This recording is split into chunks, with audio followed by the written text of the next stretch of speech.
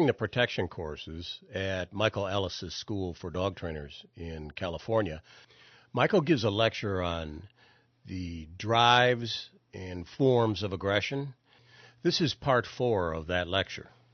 Things to have happen. We talked a little bit about threat displays. It's a lot of the stuff we see in defensive aggression. So the physical signs of defensive aggression and threat displays in dogs. And classic ones are baring their teeth, piloerection, hair standing up, flattening of ears, dogs standing really upright in an attempt to look bigger, a lot of those sorts of things. Growling can be a threat display.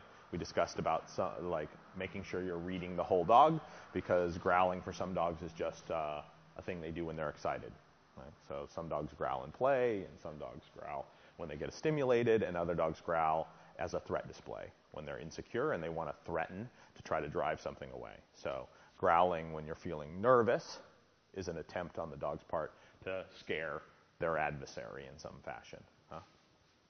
And then in circles, social circles, dogs growl as warnings, to tell you, hey, I'm feeling stressed by what you're going to do. Don't take my stuff. Don't make me do this, or whatever else it is. So it can be a warning as well. So growling comes from a variety of places, but one of the possible things it is a threat display on the dog's part. And barking styles, like so the threat driven threat display dog tends to bark in a kind of choppy staccato way. So when we listen to dogs bark, and again, when we make generalizations about barks, we can get ourselves in trouble. But there are some guidelines that we should go by. So a dog that's going bah, bah, bah, bah, bah, bah, bah, in a kind of rhythmic way, and their body language is all up and forward, we tend to call that a prey bark, or the dog's barking to get something it wants. It's excited, it's stimulated, and it's barking there. And a dog that barks like, wah, wah, wah, wah, wah, wah, wah, wah, wah, wah, that's a warning, alarm, kind of nervous kind of bark, right? And we can talk about that. Dogs that bark with a lot of like rasp and aggression and showing their teeth tend to be angry. And the anger can be coming from defensive aggression, it can be coming from frustration, it can be coming from all those places, but they tend to be. Not an absolute, right? So I told you about my dog that barks at a tennis ball or a piece of popcorn that way, right? That's just the way he barked. And that's going to happen for some dogs. And for other dogs, it is a clue to what's going on. So we use all these things, again, like all the things we talked about all week, as guidelines to steer us one way. So when we see something like that, like any one of these threat display signs, we should say, warning flag, let's watch this dog's behavior. Is it because the dog's threatening? Is it because he's insecure? Where's it coming from? And we should take the whole dog into consideration. Like piloerection, 99% of the time, that dog is nervous and uncomfortable and he's threat displaying. There are dogs that piloerect when they're not threat displaying, when they get excited. I had a friend whose dog, every time he played ball with the dog, all the hair would stand up down the dog's whole back. He'd see a tennis ball and he'd be all, and it was some kind of arousal response in that specific dog. Yeah? And it had nothing to do. I knew another guy whose dog's tail puffed up every time he fed it. So when he'd hear the food bowl going, like all the hair at the base of the tail and down his tail would stand up. It's a classic stimulus. It's a stimulation response in the dog. But it's almost always a threat display and the sign that the dog's nervous. But there are going to be exceptions to that as well, so we need to be aware of that. If everything else about the dog says the dog's fine, then we say, okay, then this is one of those unusual cases where this dog piloerects some, but isn't worried. But that's unusual, so the guidelines are helpful in that way.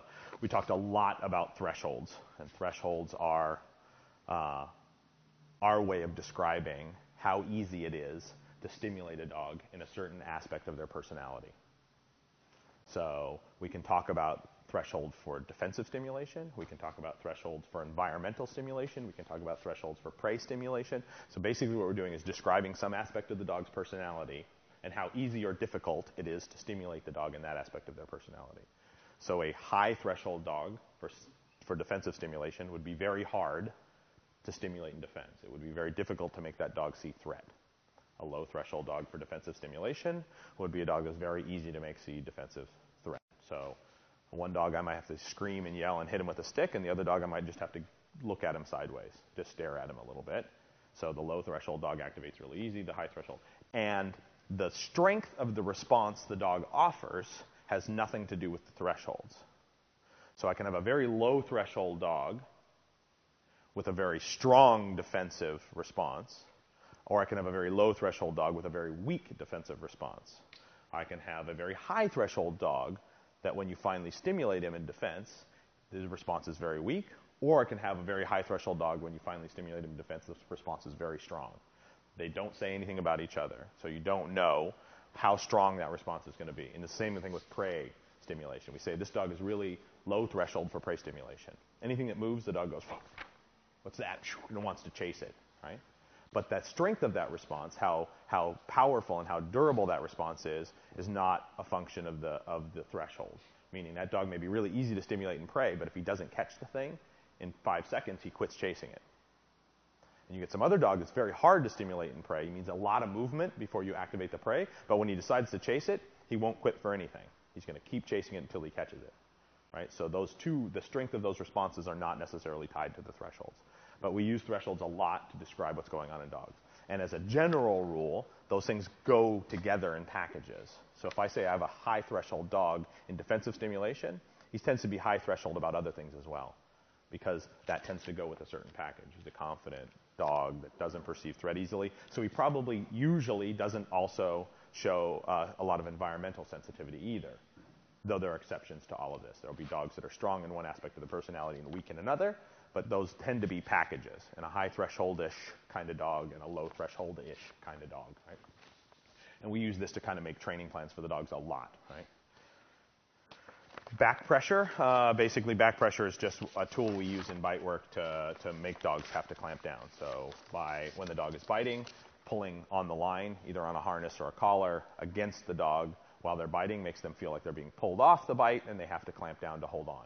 And we use back pressure extensively during bite development stages to set dogs' grips, to make them have to feel like they have to clamp down, make them bite down harder, all that sort of thing. Right? It's just a form of supporting the dog and using opposition reflex to make them want to bite down more. We talked about stressors in terms of the bite work, and we broke them down into 3 categories. We have environmental stressors, we have physical stressors, and we have personal pressure stressors. Environmental stressors would be anything new in the environment, anything I pick up that makes noise, strange things, new places, slippery floors, dark rooms, plastic jugs with rocks, tarps, whatever else. Physical stressors are actually hitting the dog, putting your hands on the dog, some physical pressure. I whack the dog with a stick, I smack him with my hands, I kick him while he's biting, whatever. Direct physical stressors that can potentially inflict pain. Potentially they're just rough and an attempt to intimidate. And then there are personal pressure stressors, where it's actually about me, the bad guy or the decoy or the helper, putting his personal energy into the dog, right? Staring at the dog, threatening with his body language, making it personal, leaning over like I'm going to grab at them, things like that. Directing my personal pressure onto the dog. And all these tools get used to test dogs and to strengthen their responses and protection.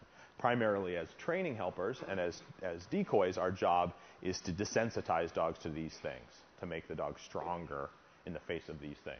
So we introduce them in a very incremental and thoughtful way. When you do that, when you have the dog on the sleeve,